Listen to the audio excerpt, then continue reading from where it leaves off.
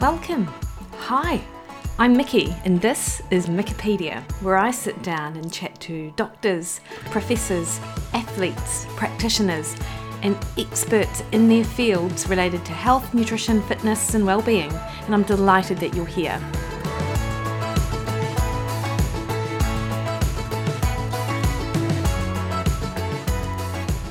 Morena team, hope you're having a great week.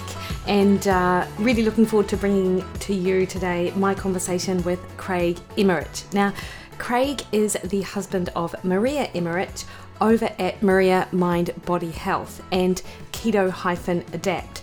And both Craig and Maria have spent the last 15 years researching and implementing practices for successful keto approaches with thousands of people.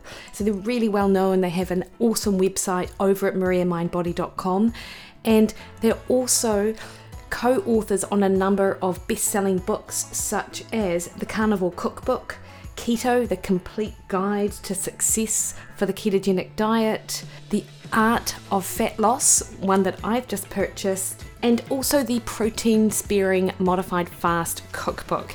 And we dive all into the science behind protein sparing modified fasts. In addition to that though, we talk about the ketogenic approach, how they got into adopting it, some of the pitfalls they see with their clients, and some of the best strategies to help support a well-formulated ketogenic approach. We also dive into the topic of nutrition for kids, because their kids thrive on a ketogenic approach. And we talk about Craig and his experience with his Lyme disease and how he's used diet and lifestyle to help manage those symptoms around that. So you can find Craig over at mariamindbody.com and enjoy my conversation with Craig Emmerich.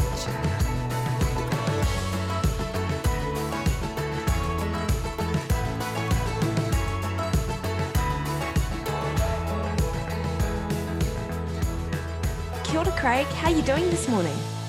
I'm doing great. Thanks for having me on. Oh, hey, thank you so much for taking time out of your day to chat to me this morning. I really appreciate it. And as we were chatting just a little bit off here, you are on the beautiful island of Maui. Yes, that's where we're at right now for the next few months. Trying to get away from those Wisconsin winters as much as we can. I totally appreciate that. And I'm pretty sure I saw on Maria, your wife's Twitter account yesterday, this most amazing drone picture of a paddle board. Was it like a great, like a, what was it? Like a Humpback whale. Amazing. Yeah, it's one of the reasons we love Maui in the winter is because the humpback whales, all the whales up in Alaska, so they feed and spend their summers in Alaska, and then they swim 5,000 miles down to Hawaii to have their babies because There's no predators here. There's also no food, so they're very much, fattening up there, and then they eat nothing all the way down here. And while they're here, and then they have their babies, they mate here, and then they go swim all the way back with their babies and start feeding again. Yeah. But while they're here, it's really amazing during the winter months here because there's so many whales in this concentrated area. You see them all the time. And Maria went out with my son Micah on the paddleboard, and a baby got curious and kept coming closer and closer and actually rubbed up against their board when it came up. Amazing. The mommy didn't like that too much. Yeah. And so the mom tried to give the baby some distance. Yeah. So you see the mom come up from underneath the board, which, mommy is, 50 tons and, 50 feet long. Yeah. She came up and just kind of nudged, but they're just these amazing, they're very aware of their surroundings and very gentle giants, really. Yeah. And you can see that it was very careful to slide the baby away while not touching the board. It was just amazing. I have a drone, so I was filming it all from the top, and it's just amazing to see. Amazing. And is it unusual to have the whales so close to where you are? Very unusual. Yeah. We've had that happen. Maria's had it happen twice in the 20 years that we've come here, and she's always going out and trying to see the whales. But every once in a while, you get a calf that is maybe a new calf Yeah. and it's just curious. It's Yeah. looking around at what is this thing, and the moms will intervene if they Yeah. get too close for Yeah. comfort. So Yeah. Amazing to be so close to something so massive, right? And yeah, nature. it's Yeah. incredible. Yeah. So, Craig, one of the reasons I'm really excited to chat to you today is, of course, your work in the keto space, and not just ketogenic diet and the work that you and Maria have done to bring, your cookbooks and your online presence to life, but also, of course, some of the, I suppose, the background reasons for why you delved into it in the first place. Particularly as I understand you're a particular lover of German beer. Am I right about that? Back in Yeah, the so day? we talk about so I'll do a short story of kind of the history. I met Maria, and at the time I met her, she was struggling with a lot of health issues. She Mm. had some extra weight that she wanted to get rid of. She had IBS, she had acid reflux, she had PCOS, and it was really, a daily bother to her system with all these issues. And so she tried to do everything she could to reverse them or to help with them. And doctors weren't really a help because not one of them asked about what she was eating. Mm. Uh, Try to prescribe her, prescriptions or whatever for IBS and that. And so she kept researching, and she even went to college for exercise and science and nutrition. And the things she was learning was the things she was already doing, which is the standard food pyramid of healthy whole grains and low fat and all of that kind of stuff. She was like, Yeah. I'm doing it and it's not working. And she was even running marathons and she couldn't get rid of the excess weight. And so she's like, there's got to be a solution here. And right around that time, our puppy that was her puppy got sick and was losing patches of hair. Mm. And first thing the vet said was when they took her in was, "What are you feeding her?" And it was kind of a light bulb moment for her that maybe it's my food. Maybe I Mm. am following the standard American diet, or not standard American diet, but the food pyramid is not working for me. And so she started researching and finding out about low carb and keto, and this is 20 years ago. Mm. And she started implementing on herself, and then she reversed her PCOS. She got rid of her acid reflux and IBS, and felt amazing, and lost the extra weight, even though she stopped running marathons because it was hard on her joints. Yeah. So, it was like this kind of aha, and of course, everybody started asking her, how do you do this? And so she started helping people with it and writing her first book. And, the rest is history, as they say. Yeah. Myself, I didn't have any health issues at the time. I Mm. had maybe 30 pounds of extra weight that I could have stood to lose. But I didn't have any health issues day to day. And so it wasn't as pressing of a need for me. And so it took me probably 4 or 5 years later, probably about 16 years ago, that I finally came along Mm. because I have a strong German background and I brewed my own beer. And, I was just kind of, to switch to something like this was just seemed foreign at the time. But what happened was I'd eat during the week what she made me. And, she'd pack me lunches and everything. And I'd feel great during the week. And then on the weekends, we'd go to restaurants and I'd have beer and, some French fries and a bun. And I felt terrible. And I Mm. just finally made the connection of, you know what? I hate how I feel on the weekends. I Yeah. just want to feel this way all the time. Yeah. And so I just switched over and haven't looked back since, and yeah, so it was a tough transition, but it was definitely for the best. Yeah, it's interesting what you say with regards to how you felt in the weekend compared to how you felt during the week, where you were eating much more lower carb. And I think this is often the thing with the dietary changes. People don't appreciate how good they could feel Yeah. until they experience it. And I often have that conversation with clients that sometimes a good reminder for them as to why they're following an approach that we might work out together is because when they veer off that course and they have a weekend where they're not really in control of what they do and they have a few things here or there, they wake up with like massive food hangovers basically Yeah. because of the Yeah. stuff that they And put in. exactly. And we've been doing this, like I said, almost, Maria's been helping clients for probably 16 plus years. And thing that has been constant about this with this lifestyle throughout is that everybody that comes full in, buys on and really, commits to it and does it, they stick with it because of how they feel, not because of the weight loss, right? Yeah. It's, Yeah. most diets, it's lose the weight quick and then go do something else because you're like starving all the time and all, typical diet kind of thing, right? Yeah. And yet this one with this, they, their symptoms go away for all these autoimmune disorders and all these conditions.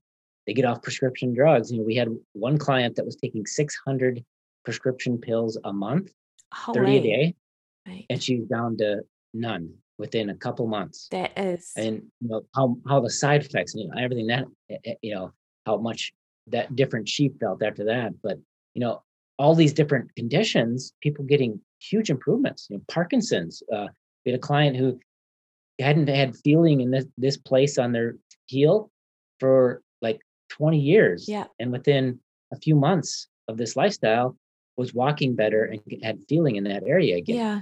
I mean, these are life-changing physical, health changes.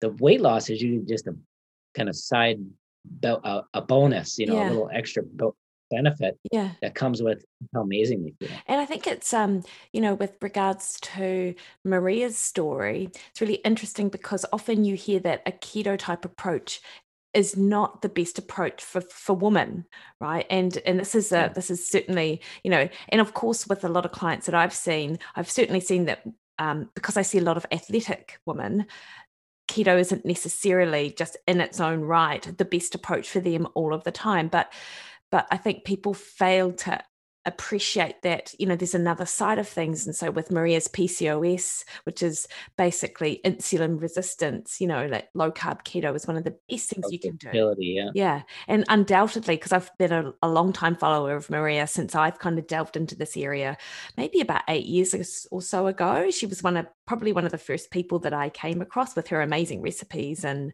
things like that. Yeah. And I heard her story is that she's quite clearly thriving and has continued to thrive under that approach. So I think that that there's that misconception that even if it does work for women, it's not going to work, all of the time. And I think this is just such a good example of how there are so many different ways that you can approach a health problem. And keto is certainly a very good option for a lot of people. Well, here's what I would add to that. And this is a very important point, I think. There's a lot of ways to do keto. Yes. Okay? There's a lot of bad ways to do it for long-term health. And, you could eat nothing but Crisco and be ketogenic, right? Yes. But I don't think anybody would say that would be a healthy approach, right? Yeah. And a lot of people, they fall into this kind of camp where they do a therapeutic ketogenic diet, which was originally developed, this 80% fat or, these really high fat ratios for epilepsy in the early 1900s, because it's really good at controlling seizures. Yeah. Well, that's a therapeutic approach for a very specific situation. People think that's how you do keto in general. And what happens is, especially in women, when they try to do that and they use percentages to try to hit those ratios, they end up eating a lot of fat and not enough protein. And that is the situation that causes so many problems for women, especially athletes. And in general, regardless of diet, women typically undereat protein to begin with. Yes. So if you start going in to try to do ratios and suddenly you're eating 40 or 50 grams of protein and it's not nearly enough for your body, guess what happens? You start losing your hair falls out because low protein will cause that. Yeah. Not getting enough protein, sleep issues. All these things are typically driven by, not having a well-formulated ketogenic diet. And that's the key. And making protein a priority and focus is what ends up getting you those results. Yeah, and that's certainly something I've appreciated from what I've seen as your approach with keto out there and the information you put out, because of course you do see a lot of that much more of a a lower protein approach being advocated by people who think that is the only way to do keto. Has your keto approach, has that changed over time, Craig, or?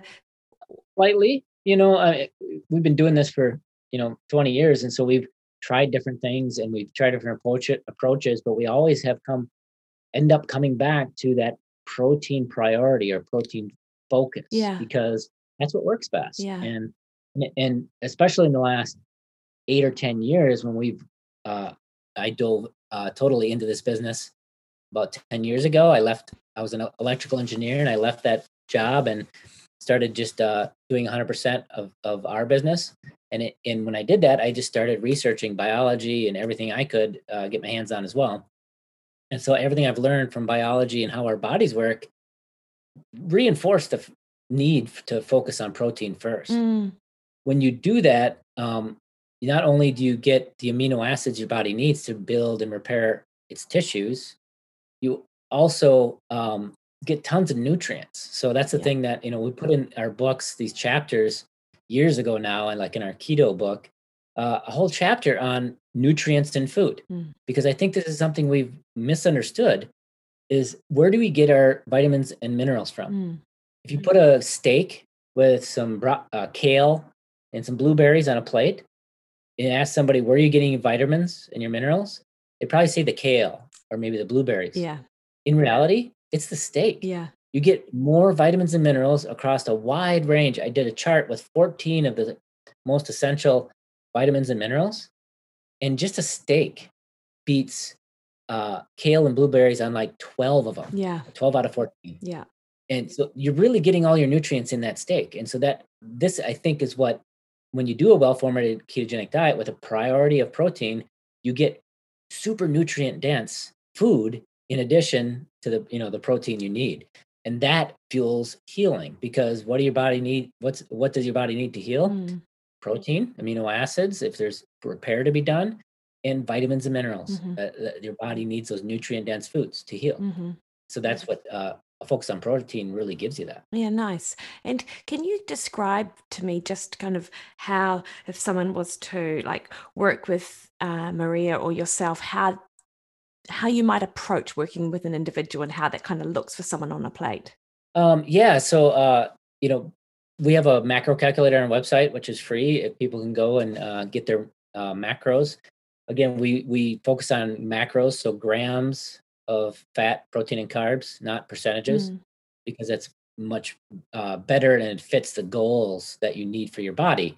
Our calculator is based off of lean mass. So what changes for a ketogenic diet for macros?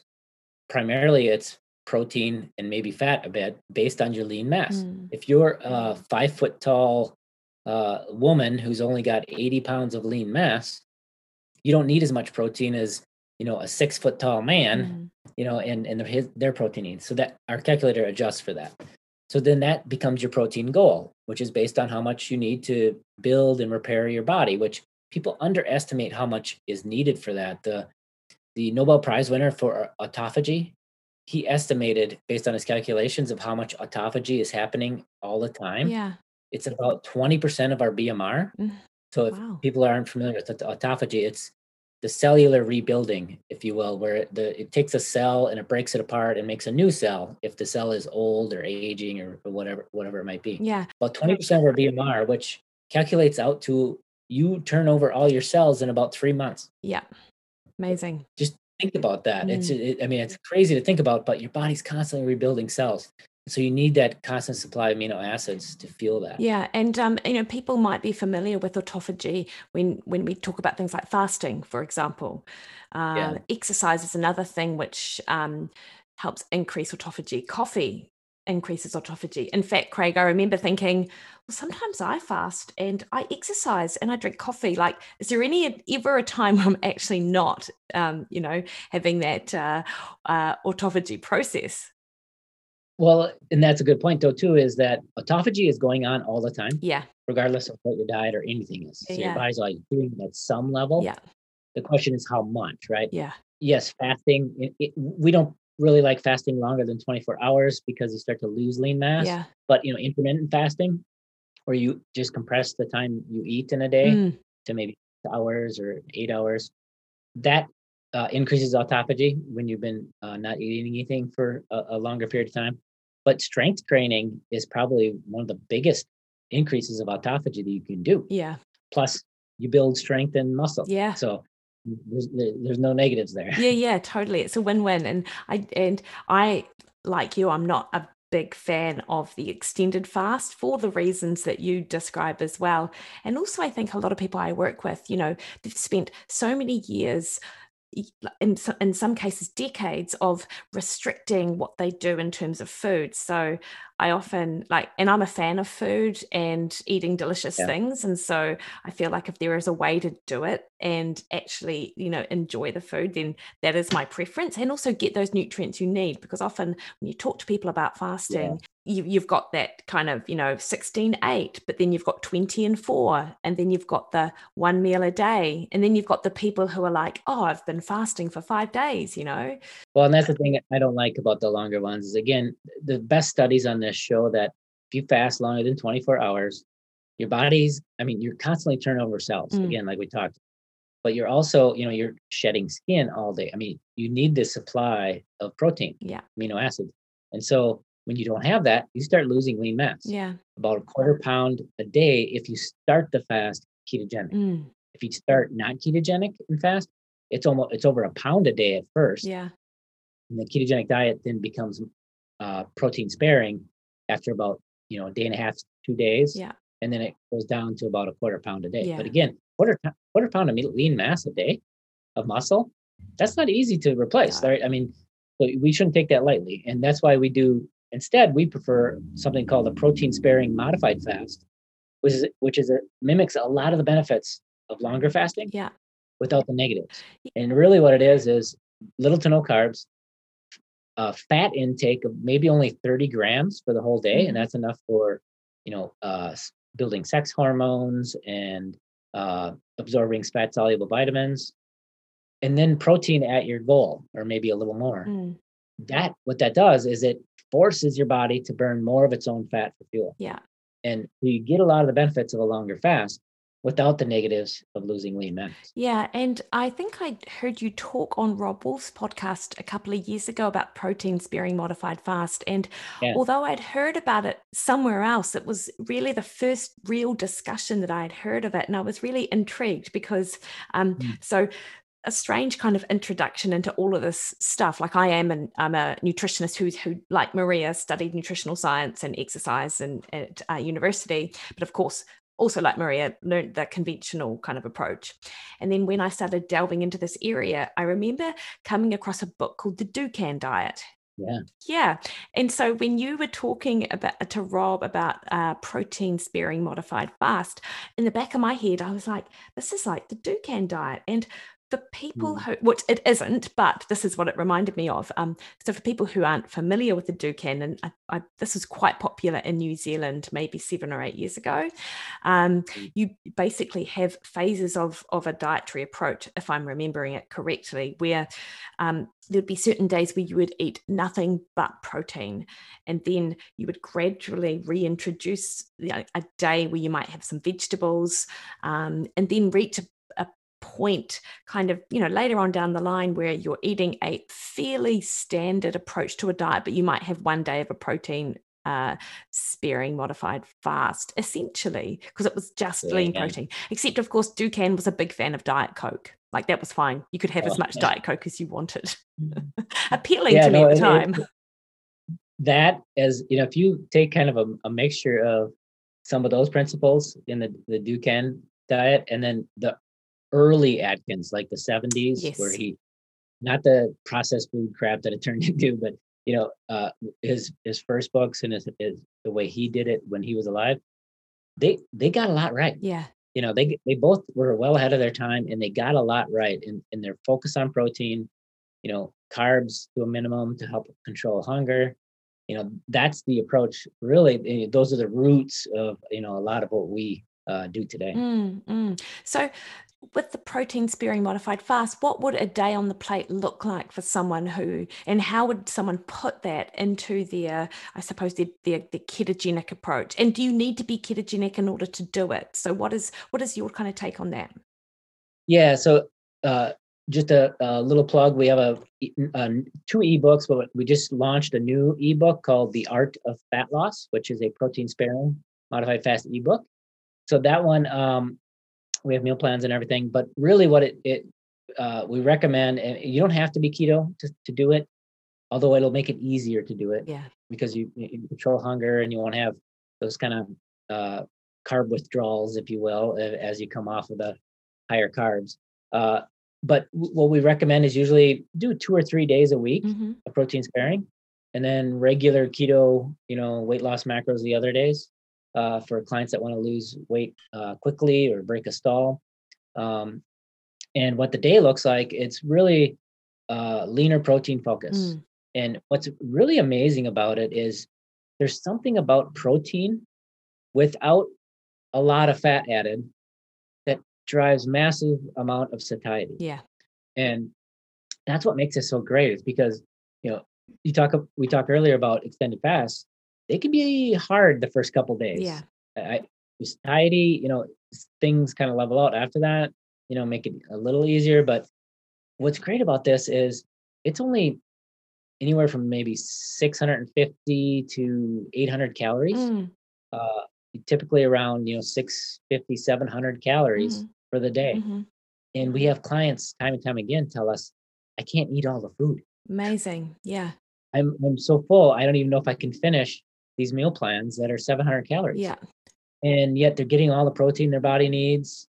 They're getting all these vitamins and minerals because it's very nutrient dense. Yeah. So you focus on things like, chicken, like chicken breast, fish. Almost any fish is good for protein sparing. Seafood, especially like shrimp, Yeah. really good. Leaner cuts of meats like loins or filet mignon, Mm. those kind of things, pork loin. Um, those are really great protein sparing foods. So you focus on mainly that, maybe a little bit of low carb veggie with that if you like, Mm-hmm. and that's a protein sparing. Yeah. And that's not that far removed from like the 800, I think it's called Fast 800 from Michael Mosley, if you've heard that, or Uh, and also the 5-2 approach that he's also, and I've used with clients as well, where just in terms of the amount of energy provided on the days where they are in their kind of restricted energy days.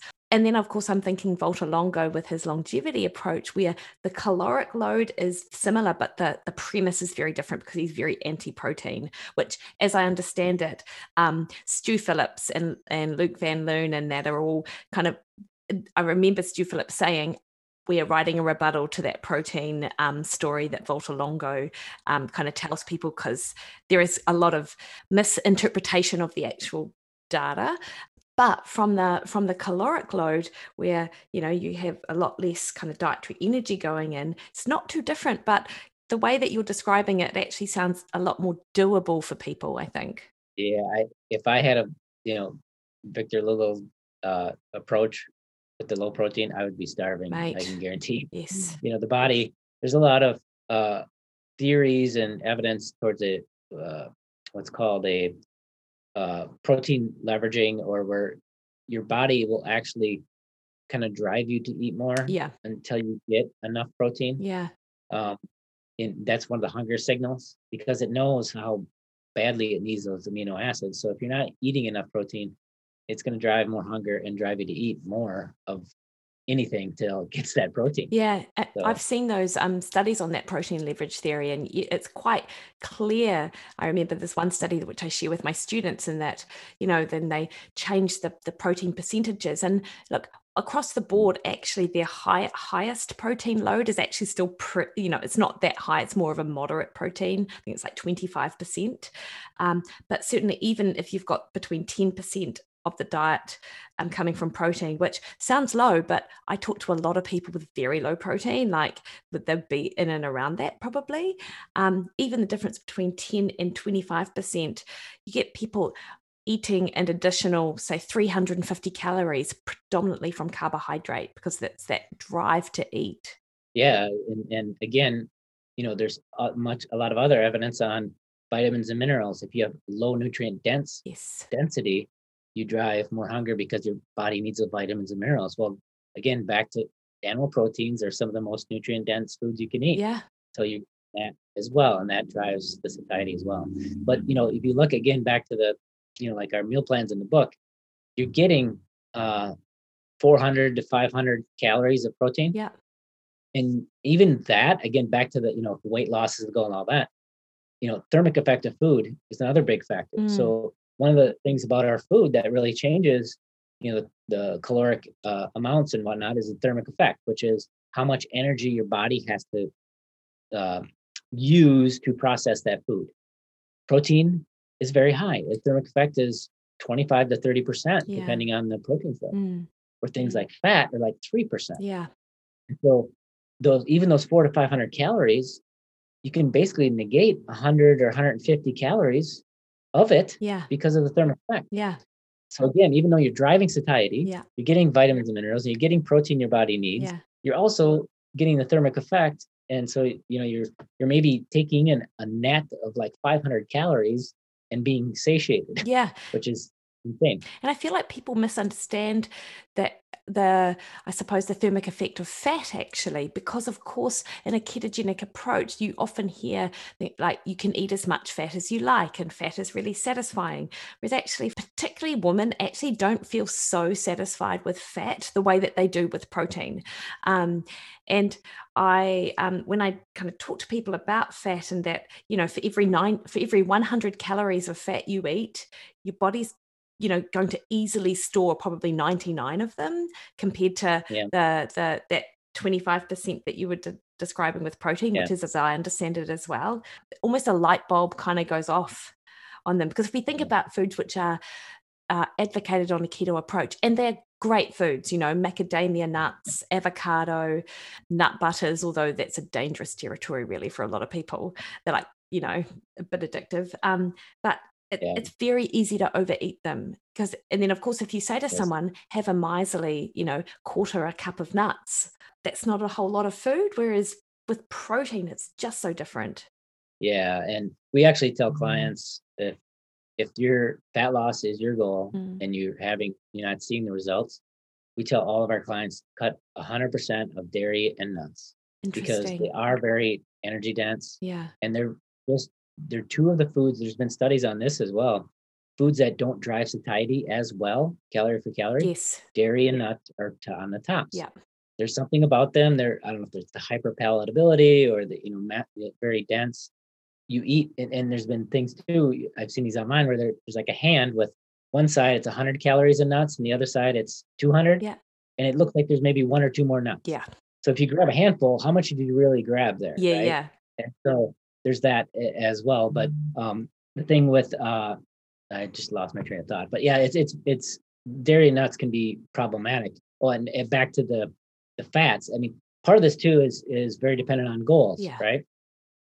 We work with one of the Dr. Kiltz at CNY Fertility, is a top fertility doctor in the country, gets some of the highest success rates for fertility with women.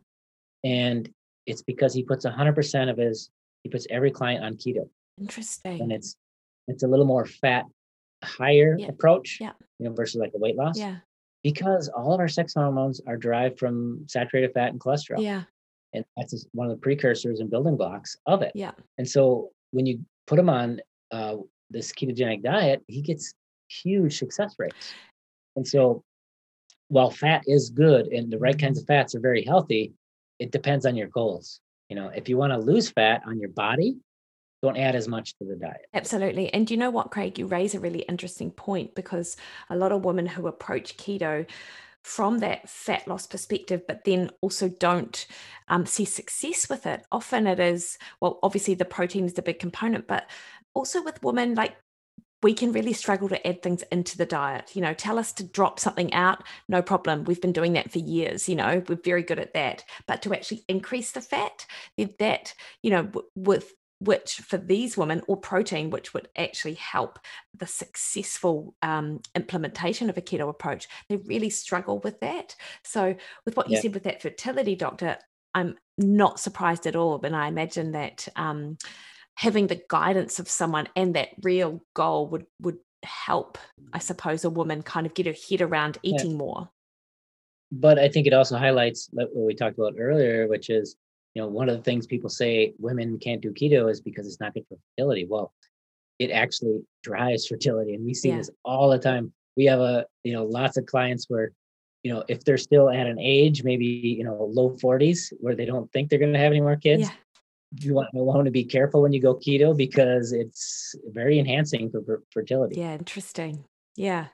And I've got to say, I did actually purchase the ebook a couple of weeks ago, and Thank you. I have to say, and I don't know and if it's Maria is the one behind it. I suspect it is, and apologies if I'm wrong, but her recipes are so innovative and amazing. I absolutely love them. And the way that she uses eggs, like to Yeah. is like one of the best sources of protein, like the egg bread, uh the amazing egg pancakes, the egg milkshakes. I say milkshakes, smoothies actually. Yeah. Yeah, yeah.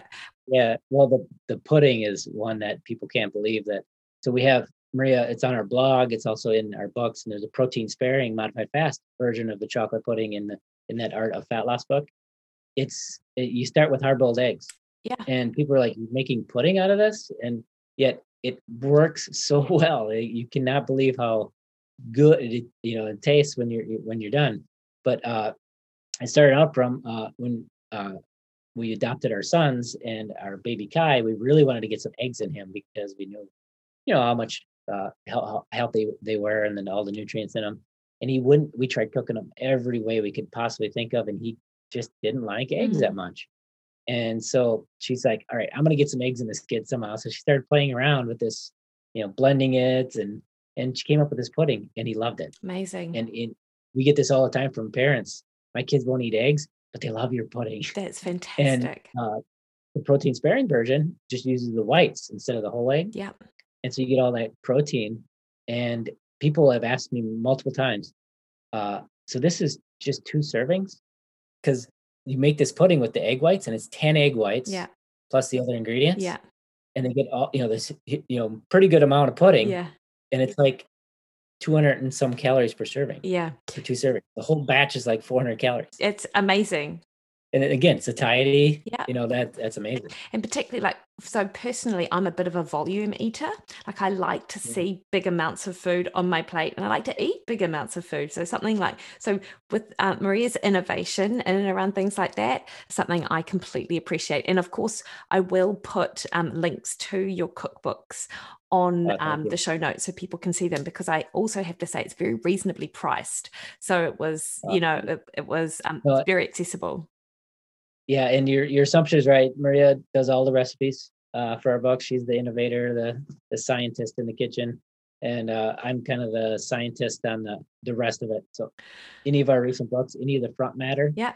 where we talk about biology and all that, that's me. Yeah, yeah. And do you know, it's interesting, Craig. A lot of the people in the low carb keto space haven't necessarily had a nutrition background. And I feel like that's actually been super helpful because you don't go into it with with blinkers on, which is as I have Yeah, I approached nutrition up until, I kind of, I don't know, the light bulb moment, if you like, the same that Maria would have had. But it's, if you've learned something in a university classroom, it's really difficult to then kind of turn your back on that. Whereas from that, yeah, as an engineer, particularly, you kind of you're a problem solver. I don't know, yeah, mathematical yeah, scientist. You've got all the elements you yeah. No, need to actually not look at something from an emotional, subjective perspective, I suppose. yeah. I think that is a good point. We when I was an electrical engineer, we looked at things as systems, right? Mm, And everything, like if I had a computer chip that I was working on and the outputs were wrong, first thing I'm gonna do is go look at the inputs. yeah, Were my input correct? So if the inputs were correct, that means there's something wrong with the chip. If the inputs were wrong, well, then I got to go downstream and figure out why the inputs were wrong, right? yeah, It's that kind of system approach, and I think I've brought a lot of that into this space, and I think there's actually a lot of people in this community that I have an engineering background that have come into this space. In the US, we have Tyler Cartwright from Keto Gains. yeah. He's an engineer. Ted Neiman is a very, very big on protein leveraging Yes. and keto, and he's a doctor now, but he was an engineer as well. There's people like Marty Kendall, who's Yeah. down. He's an engineer. You got all these engineers. Ivor Cummins, who's big into keto and cholesterol and all that, Yeah. and Dave Feldman. Dave, Dave Feldman is big on cholesterol and understanding that with in a keto context. These are all engineers, and Yeah. I think we've come into this with a different view of things. Yeah. And back to the system, I look at the body as a system, and it's got inputs and outputs, and the inputs, are huge, like diet, Yeah. getting enough sunlight Hmm. and exposure, uh, exercise, getting enough sleep. These are all inputs to the body, to the system. And when they get off, you get bad outputs. Yeah. You get autoimmune disorders. You get, diabetes and, type 2 diabetes and these metabolic problems.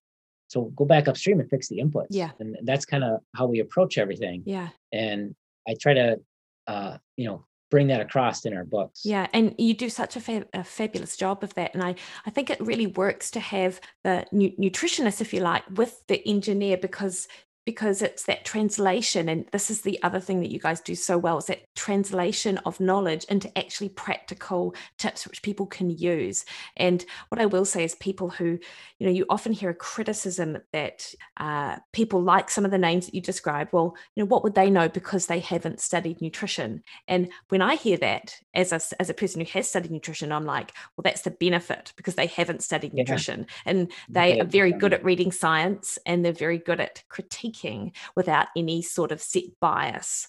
Yeah, no, that makes a lot of sense. And, I think I think one of the things that really helped me is I actually went from engineering into product management. And as a product manager, you're kind of like the CEO of a product and where you have to disseminate, and this is in like engineering and computer technology.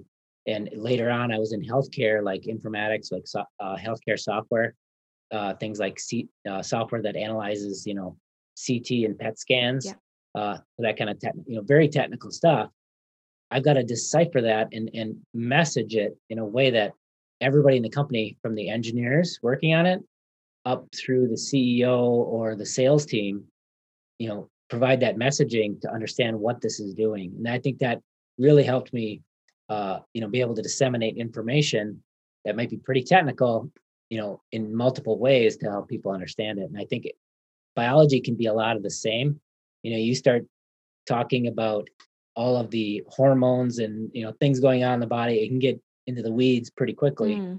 For the general public, if you can decipher that into a way that's just easy to understand, you can get very complicated topics that help people understand it a lot easier. Yeah, absolutely. Now, Craig, if we go back to the protein sparing modified fast just briefly before I then ask you something about your own health journey. So who would not benefit from utilizing that approach, do you think? Well, I think, anybody who wants to lose body fat or improve body composition, it's great. If you're lean and you're an athlete and, you don't need to lose body fat necessarily, I wouldn't do it. Yeah. Because that's not your goal, right? Yeah. We work with a lot of athletes as well, men and women, and, their approach can be a bit different. Fat is their fuel. And so, they're going to need a lot of fat and they got to really select the types of fat based on what kind of performance they're doing and all of that, but also, the right amounts, fuel them for races. We did a conference this last fall with, and one of the people we had on was Zach Bitter, who's a world record holder now and a whole bunch of things, 100 miles, 12-hour running. And, his fueling approach is a lot different. Yeah. Because, he's running 100 miles at world record speed. Yeah. But primarily in his training and everything else, he's almost carnivore and, very ketogenic. And then on the race days, he's basically monitoring how much glucose per hour and how much fat per hour do I need to fuel and sustain what I'm doing, right? And so gets almost scientific in how he fuels. Yeah. Very different approach than the typical person just trying to lose 20 pounds of body fat. Absolutely. And I actually just chatted to Zach a month or so ago because I'm a big fan of him and his and I love his podcast. There's another woman actually on Maui called Cynthia Monteleone, I think is her name. Have you heard of her? I haven't. I'm going to write that down. And I was going to say she is a 400-meter world record holder. She's carnivore and she's over 40. So her Instagram handle is fast over 40. And I've also interviewed her actually for this podcast. She just contacted us. That's what I was going to look it up because fast over 40. She wanted to meet us here. 100%. You guys would totally connect. Like she is amazing.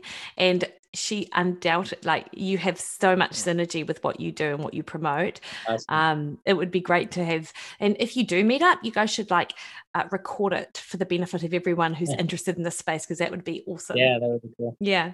Um, Now, Craig, can we talk a little bit about your own health journey? Because as I Mhm. understand it, it was maybe 7 or so years ago that you started getting chronic pain. Is that right? Yes. So going back again, maybe 15, 16 years ago, I was keto and I felt amazing. Lost that extra 30, 35 pounds that I had, and felt great. All the mental clarity and everything. I could really focus on my job and everything. Got to about 8 or 9 years ago, I started having back pain. And the whole story on this is in high school, I damaged a disc in my lower back. Mm, And throughout my life, a few times a year, I would have shooting pain from like the disc slipping because the disc was damaged and torn. And, I managed it as best I could. And I started getting this stiffness and soreness in my lower back. And it just was there all the time. mm, Instead of like shooting pain down my leg like it used to be, it was always sore and tight. And I didn't think anything of it. I thought maybe it's just that, that injury kind of rearing its head again in a different way. Uh, but over the years, over about 6, 7 years, it got worse. It moved up my back, into my shoulders, into my neck, and it was just this constant stiffness and pain, and it progressed to immobility, reducing my mobility. And so I finally just said, something's something's wrong here. mm. I shouldn't be this, early 40s and struggling Yeah. to throw a football as far as my 6-year-old, Yeah. right? So granted, he's got a great arm, but I still should be able to throw a ball further than him, when we play football. But so I finally said, you know what? The whole story, I went in to a doctor, got some tests done, and he did I said, this sounds a lot like Lyme. He did the standard Western blot Lyme test, and it came back negative. Mm, Like, okay, what is it? And he started mentioning maybe autoimmune stuff or whatever. A year later, after it kept getting worse, I'm like, there's got to be, I got to figure this out. So I went into a functional medicine doctor who we knew, and I said, here's all the tests I want. I was like, I'm going to diagnose myself, right? mm, Here's all the things I want done.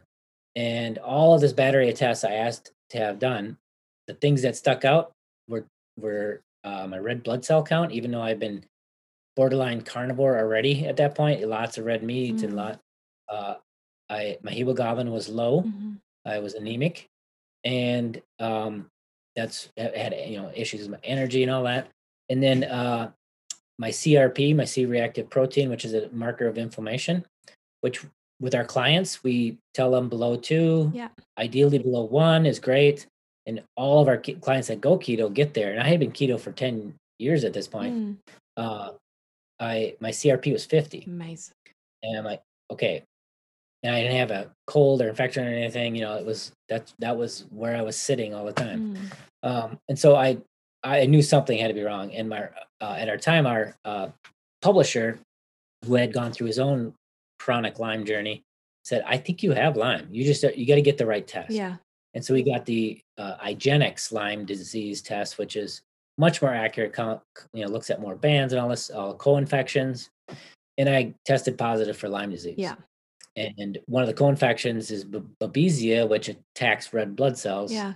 and that causing my anemia as well. Mm, So then I went uh, down about a year and a half journey of trying every thing you ever hear about for Lyme disease, mhm. with little success. But what I then started about 2 years ago is 100% carnivore, Okay. cutting out all plants. Yeah. And that helped my pain a lot. Amazing. And so, if anything I tried, going carnivore and cutting out all plants made my pain levels go way down, Yeah. especially my migrating pain. One of the things with Lyme is Lyme and mold. I had a whole range of issues, but I had high mold as well. You get migrating pain in the joints. Yeah. So, like, I wake up in the morning and my right knee feels like I sprained my knee. Yeah. Didn't do anything. It just that morning, it's my knee. Yeah.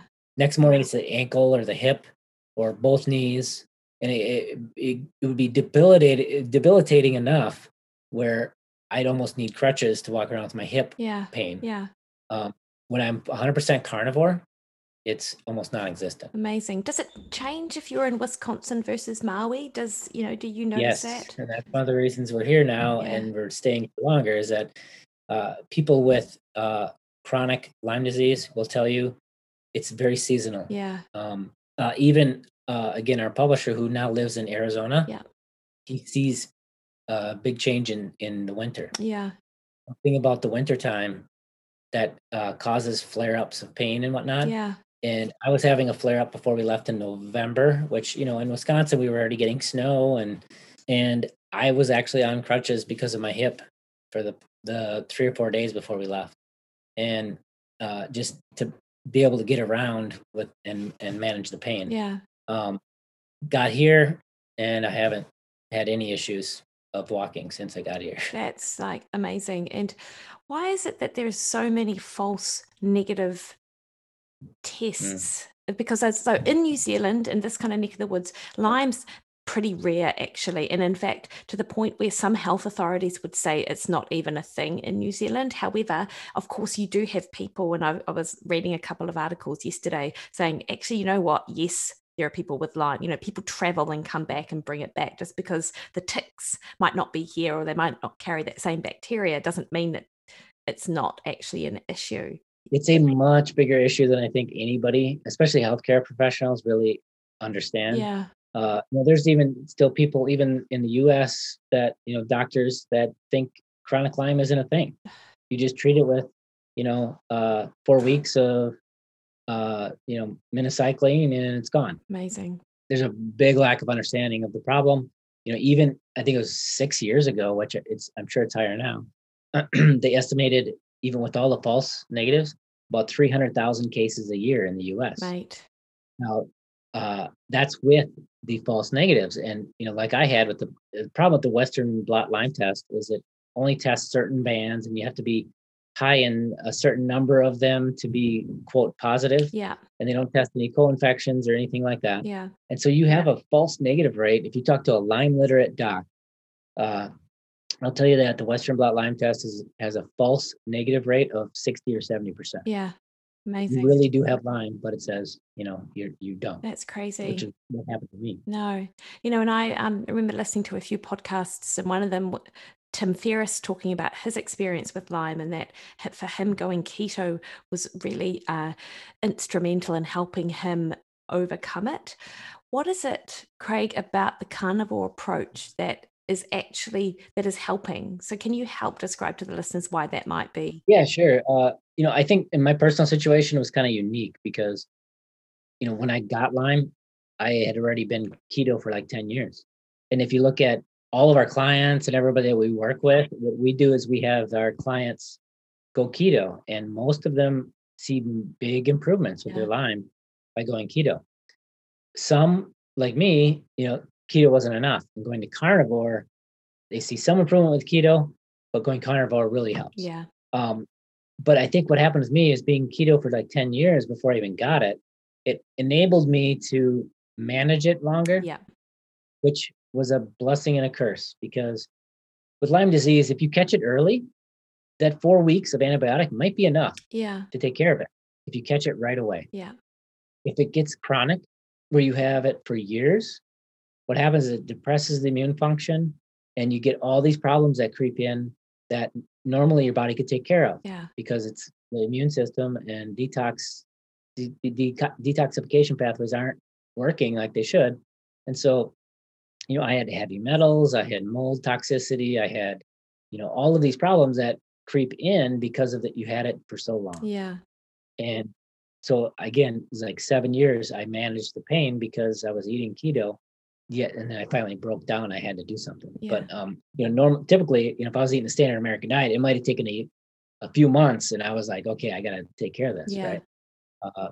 So that's part of the issue. But as far as carnivore, I think for myself, one of the things, obviously I have no proof of this. This is just my theory on it. Why carnivore works so well is because all plants come with anti-nutrients. Yeah.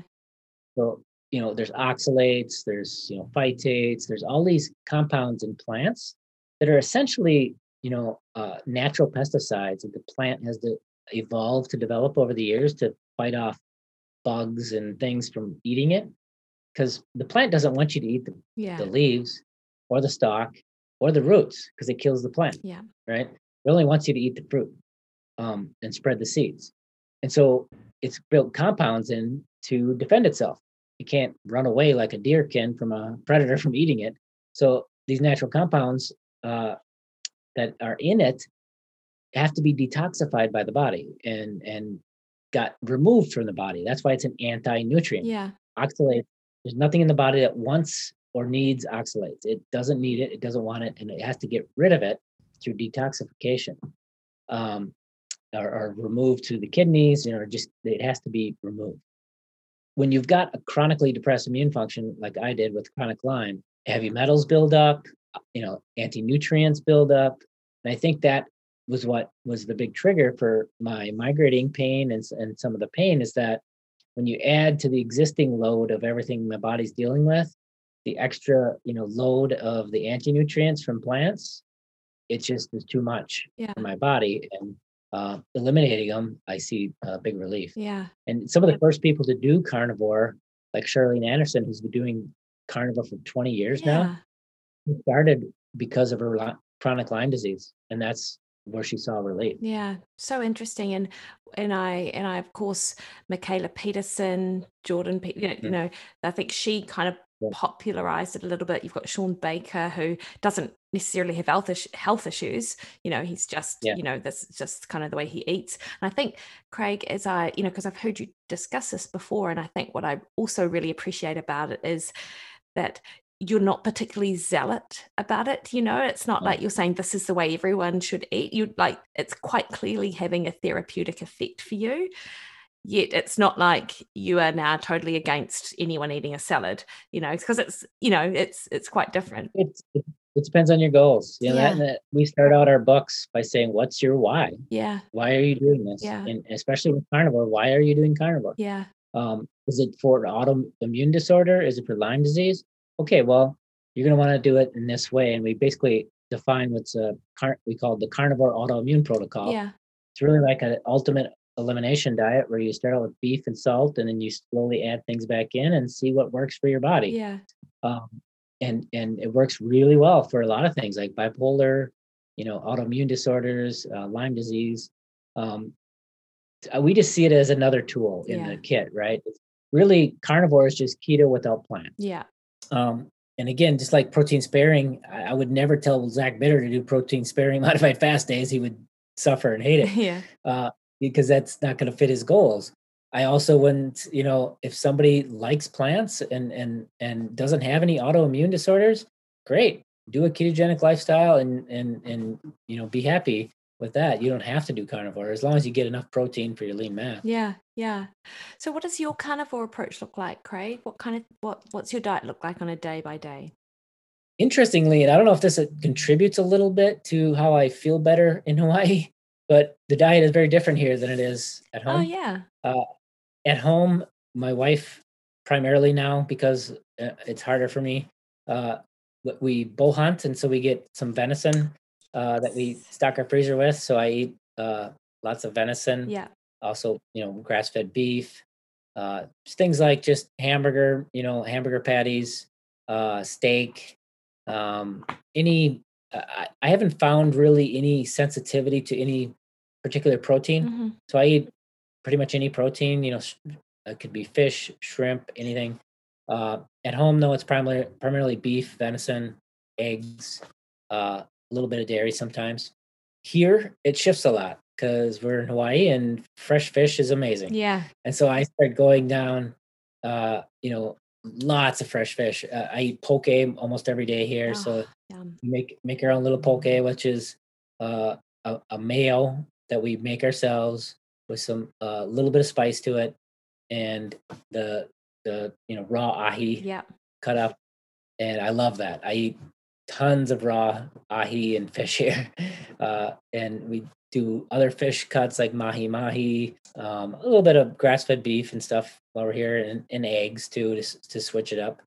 But I eat lots of fish. I stock up on my omega-3s and DHA while I'm here. Amazing, actually. And I was chatting to a Professor Stuart Gray, who is over in Glasgow, about muscle function and omega-3s, actually, and even the absence of doing resistance training, which of course is the most potent stimulus for, muscle protein synthesis and muscle building, that healthy older adults were able to retain muscle with just the addition of, I think it was 2 to 3 grams of omega-3 fish oils per day. So, which is actually quite a feat when you consider that, as we age, it's the fact that they're maintaining and not the inevitable kind of accelerated loss really speaks to how important omega-3s is for muscle function. So, Craig, I don't doubt that, there's a lot of probably really good health benefits from the type of diet you have in Maui. Yeah, no, it's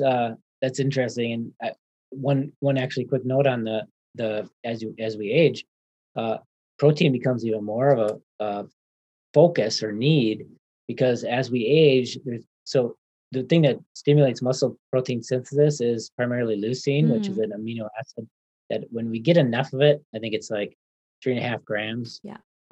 We trigger muscle protein synthesis. We kick off this mTOR process in the body where you build muscle. And the problem is that threshold of 3.5, it shifts when we age. Yeah. And so you actually need more leucine to stimulate that process to occur. Yeah. And so as we age, we typically say 0.8 or so times your lean mass for your grams of protein a day. That's in pounds. That's what our calculator uses. If you get as you age, get above 60 or into your 70s, now you're talking 1 or 1.1 or even 1.2 times your lean mass for protein goal, just to maintain. Yeah. Because you need that extra protein to maintain your muscle as we age. Yeah, absolutely. And in fact, I encourage women over 40 to really start looking at their protein intake for that very reason as well. Yep. And you start in there, and it really becomes more important when you get to the 60s and 70s. You really got to focus on. Yeah. And the problem is most women and adults, of that age, typically eat less protein. Yeah. And in fact, if I've had this conversation with a lot of people, actually, is that we often hear that we eat too much protein, and it's typically because they're comparing what people eat to the very low recommended daily allowance, which is probably inadequate for most people who, want to thrive for sure.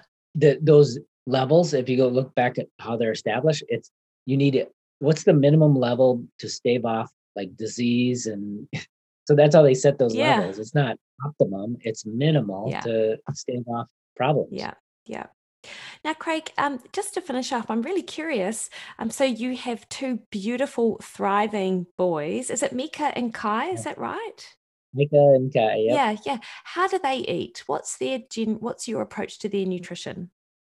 So we adopted them. It's 9.5 years ago now, from Ethiopia. They're 10 and 11. As soon as we brought them home, we just fed them what we eat. Yeah. Kai was about 1.5 at the time, and so he was ready for some solid foods. And we primarily anything we eat, we would just make in it for him. Yeah. If it was beef, we would puree it up into something he could eat. We supplemented that with bone broth in his bottle. Yeah. That was kind of his supplement to the meat and vegetables that we would just puree up for him. And they started out, because of the orphanage they were at, didn't have great, they struggled to feed all the kids. And they came to us at about 3% on the height and weight charts. Wow. Like barely registering, like 2 or 3%. And within a year, they were 50%. And within 2 years, they were about 75%. And they stayed there ever since. So, it's kind of funny because, first of all, it's meat and vegetables, which people are like, you feed your kids keto? You just feed them real food. Yeah. It's kind of ridiculous. But on top of it, people say, oh, keto's not good for kids. They won't grow. And obviously that's not true. But if they get enough protein, they will grow. Yeah. the studies that's based off of are some studies of kids with epilepsy. Yeah. So number one, they have epilepsy. So this is not exactly applicable to everyone. Yeah. Number two, it was done a therapeutic ketogenic approach to control epilepsy. Yes. So it was 90% fat. Yeah. And if you calculate how much protein these poor kids were getting, it was like 30 or 40 grams of protein a day. Yeah. Of course, that's going to slow growth because you're not getting the amino acids you need to grow. Yeah. So anyway, yeah. So they've eaten what we eat ever since, and they're just thriving. Yeah, and you can certainly tell. And I just thought about how a little bit stalkerish that sounds, that I'm sitting here thinking, I've seen your children grow over the years, and just, but I guess that's the nature of the information and stuff Social you media, put out. yeah, we put them out there. They like being in, especially Kai. He loves being in the cooking videos. Yeah, so. yeah, it's so great to see. Craig, this has been great. Thank you so much for kind of taking the time this morning just to chat to me about. You've really kind of highlighted some of the main, I suppose, issues that people have with keto, and that how you might approach that in a way that helps optimize that for people. And you've really highlighted a couple of things which I really drive home when I'm talking to someone about a keto approach, as to, there's a right way and a wrong way. And that well-formulated ketogenic approach is exactly what you guys promote.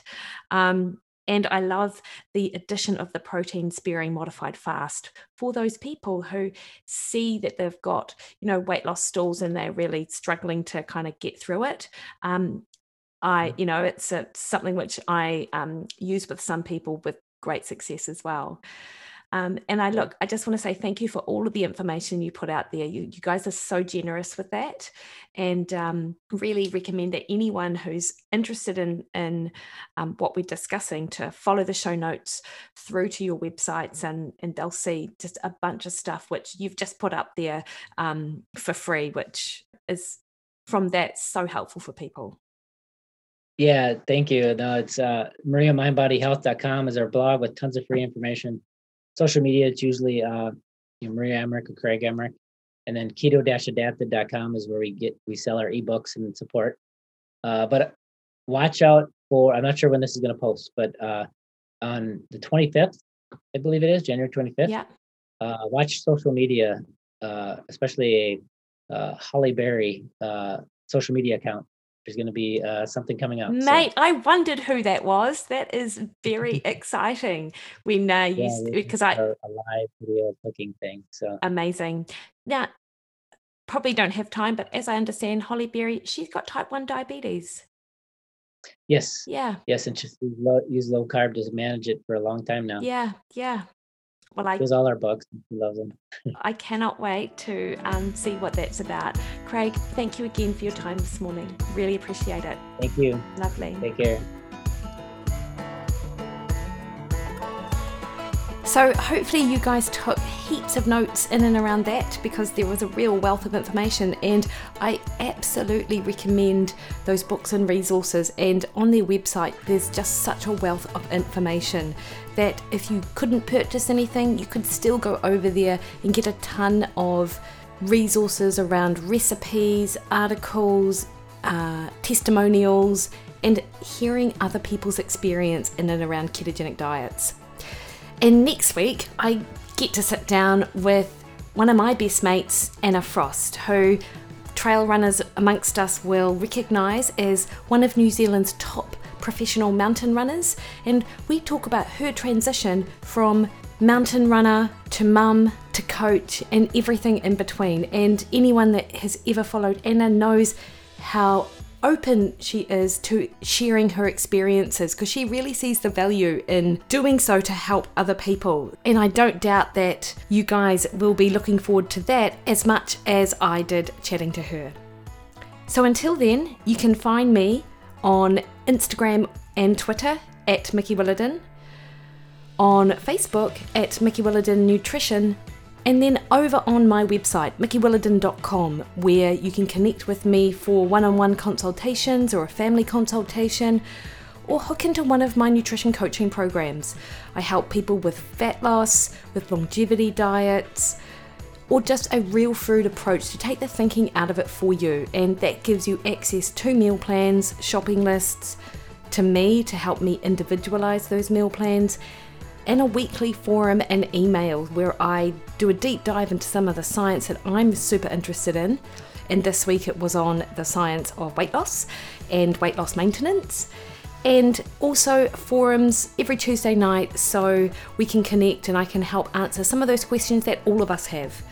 Until then, if you like the show, please head on over to your favourite podcast platform, give us a 5-star review, and let people know how much you enjoy it, because the more people that review the show, the bigger and broader the reach, which is obviously beneficial for anyone who's wanting to help optimise their health and well-being. Till then, team, have a great week.